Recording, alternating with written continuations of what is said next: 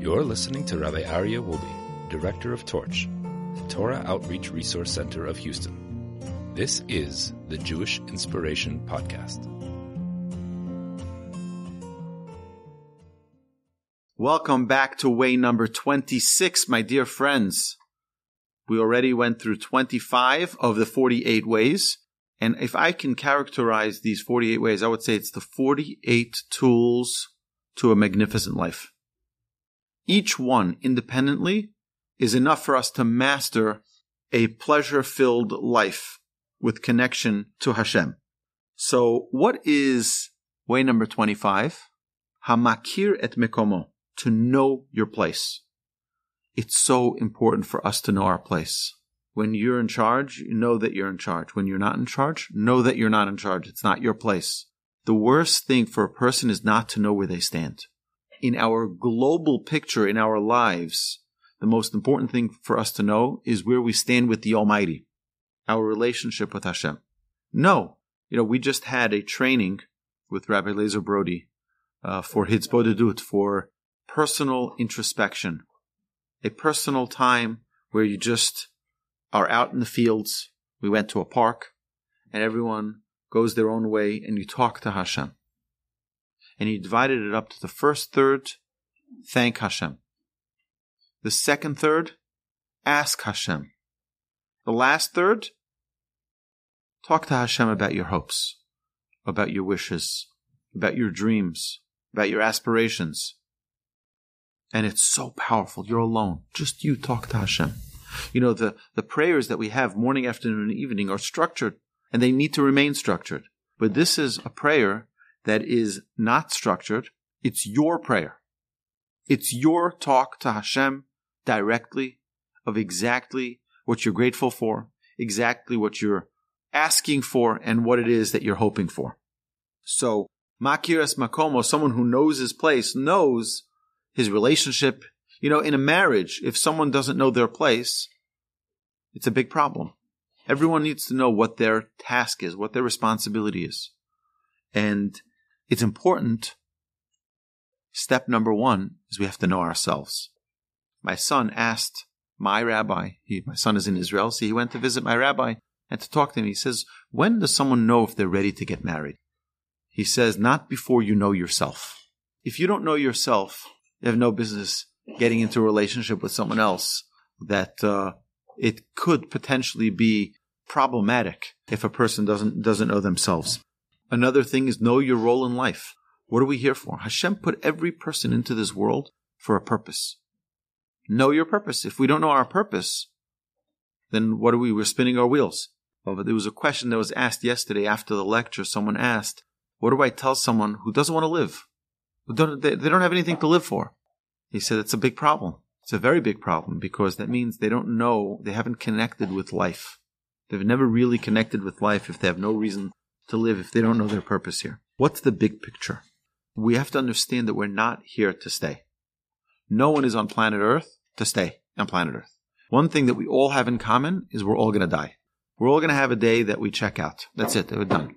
Okay, so how are we preparing for that? How are we preparing for that bill that we're going to pay? The example Rabbi Brody said yesterday. He said, we went to eat dinner in a restaurant, and at the end, when we were leaving, they give us a bill. What's this bill?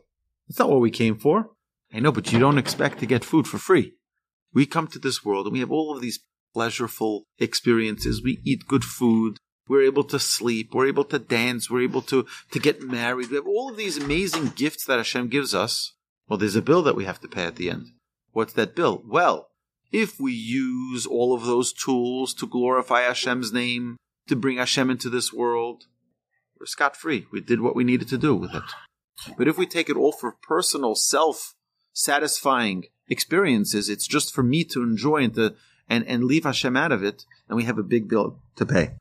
It's important for every person to write a personal mission statement, and I even say to have a family mission statement. Every business has a mission statement. This organization has a mission statement. If you go to Krispy Kreme, the Kosher Krispy Kreme in Atlanta, Kosher Krispy Kreme, it has a mission statement. Their goal is to put a smile on every person's face, one donut at a time. That's their mission. Starbucks has a mission. They have a goal. They have a purpose. What's our purpose? What's our own personal mission statement? Why am I here in this world?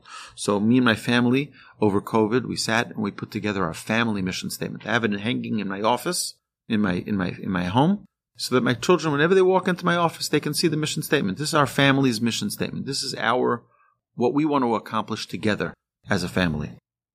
And a personal mission statement, not only for business. What's my goal? What do I want to accomplish in my own life? What do I want to achieve?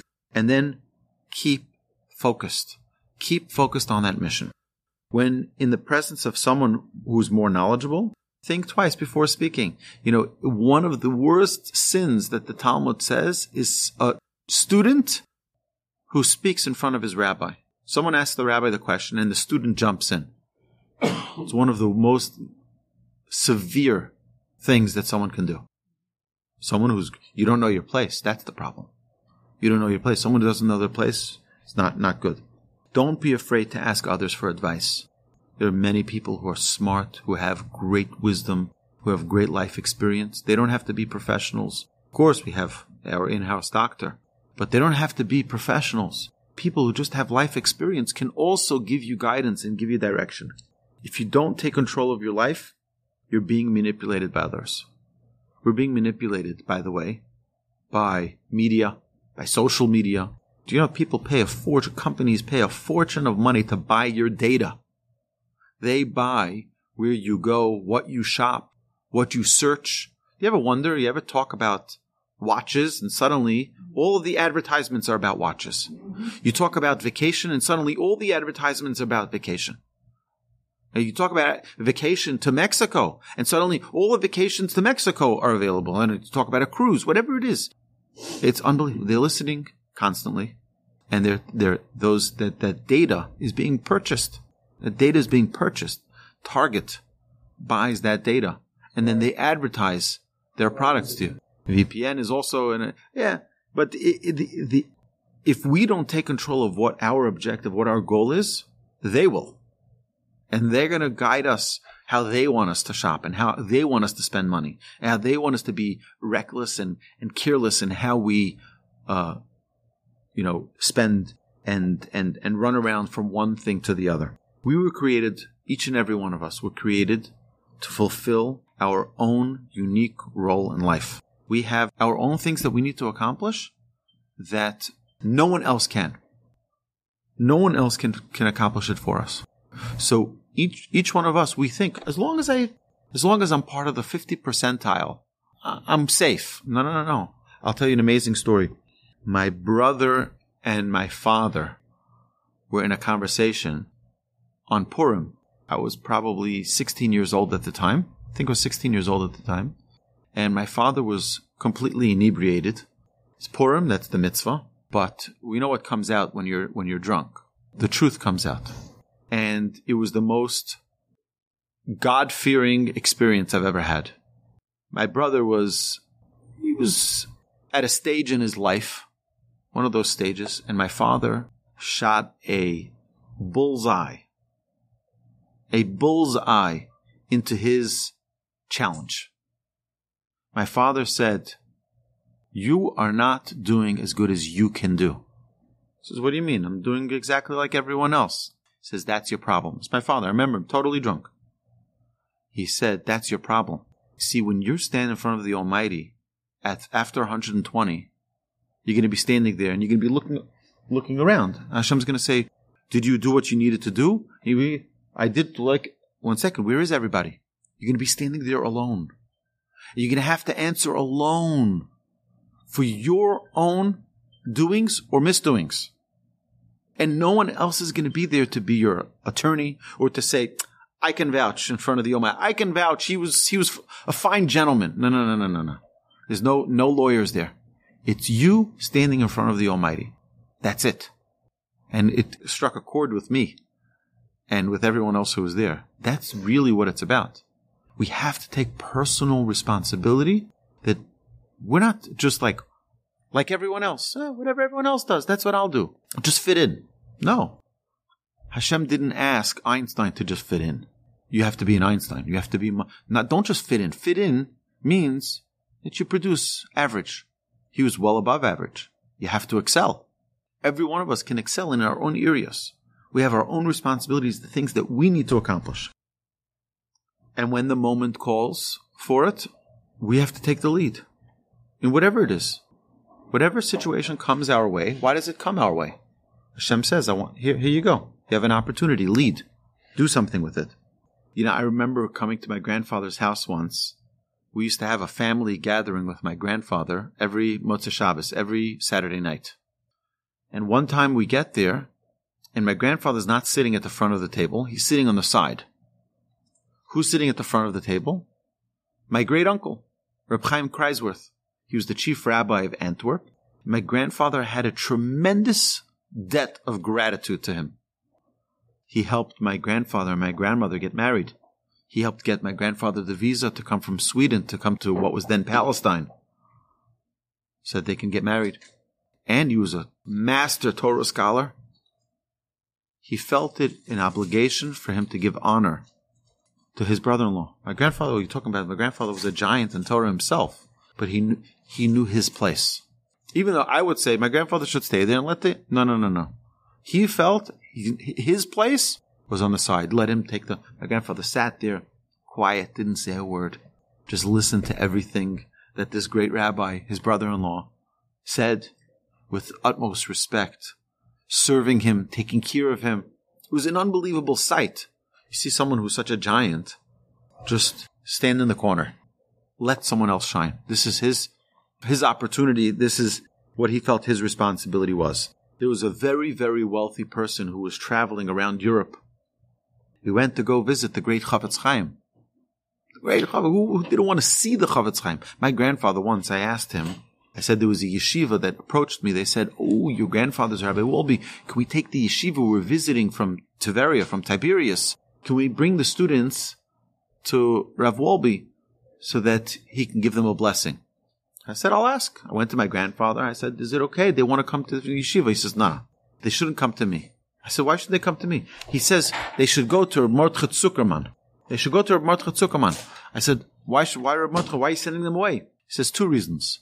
Number 1, 3 reasons, he said. Number 1 is because he's really a righteous Jew. Me, I'm not so righteous. Number 1. Number 2, he saw the Chafetz Chaim. He didn't say he learned. He happened to be a student of his. He saw the Chafetz Chaim with his eyes. He's much holier than I am. He just saw the Chafetz Chaim. And number 3, he has a nicer beard than me.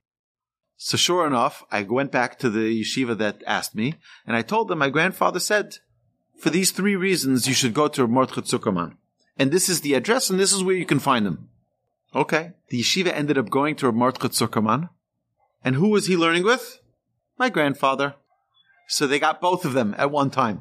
So the yeshiva ended up getting the blessing from both Mordechai Zuckerman and from my grandfather. But you see what he says? He saw the Chafetz Chaim. That's why he's holier. So this individual, this wealthy businessman, was traveling around Europe. He wants to stop by to talk to the Chafetz Chaim. Comes into the Chafetz Chaim's house. And he looks around. He's like, Chafetz Chaim, where's your furniture? He says, where's your furniture? He says, me? I'm just traveling. I don't take my furniture with me when I'm traveling. He says, well, so am I. I'm just traveling too. We all come to this world. We think we're here permanent. We're all traveling. We collect furniture. We collect more. We're a culture today which is called a consumer culture. We buy and buy and buy and buy and buy.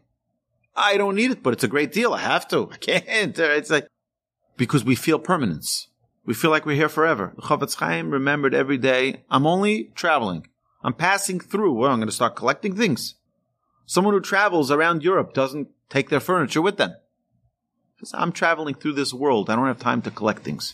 That's how simple he was. Most people don't know or recognize that we are temporary. We don't realize that. We think we're permanent. Hamakiris Mekomo, someone who knows their place. They know they're not here forever. We're not here forever. We remember the world to come. We have a seat waiting for us. It says, Kol Yisrael Yesh lehem chelek l'olam haba. We only earn our ticket if we do what we need to do. The seat is waiting. It's your seat in Olam haba. But we have to do in order to earn that ticket to get that seat. Kol Yisrael yesh lehem chelek l'olam haba. Every Jew has a portion in the world to come waiting for them. We just have to pick it up. Pick up the ticket. It says that he who runs after honor, honor runs away from him. He who runs away from honor, honor runs after him. That's the nature of the world. You run after something, it runs away from you. Torah, happiness, is compared to water. It goes to the humble. It goes to the lowest place possible. Water, when you put water into a thing, it doesn't stay at the top of the pan, it goes to the bottom. Oh, you're humble. That's where the happiness goes to. People who are arrogant don't have happiness. Right? Torah is compared to water. It goes to the lowest common denominator, to the humble. We'll end off with the Talmud. The Talmud says it was one of the sons of the Tanaim, of the Tanaic sages, went into a coma. And when he got out of the coma, his father asked him, he says, what did you see there? You were in the world to come. You were able to see. What did you see? He says, Olam hafuch ra'isi. I saw an upside down world. Elyonim lamata, tachtonim lamala. Those who were pushed down in this world were the ones who were elevated in that world. Those who are elevated in this world and honored, they were put down in this world. It's almost like the members of Knesset and the members of Congress. Right? The members of Knesset are the lowest creatures on planet Earth. The lowest. The politicians are the worst. It doesn't make a difference what side of the aisle they are. Politicians are the worst. Can't trust a word they say. Can't trust a word they say. They'll say today, oh, of course, sure, how are you, Mr. Rosenstock? Great to see you. When you need them, gone. As long as you voted for them, they're great. As soon as you voted already, it's done. They don't know who you are. Can't help you. It's a real problem. We think that those who are honored in this world are the ones who are honored in the world to come. It's the exact opposite. Look at those who are not being honored. Look at those who are being trampled on. Look at those are the ones who God holds at the highest esteem. It says, Makir es mikomo.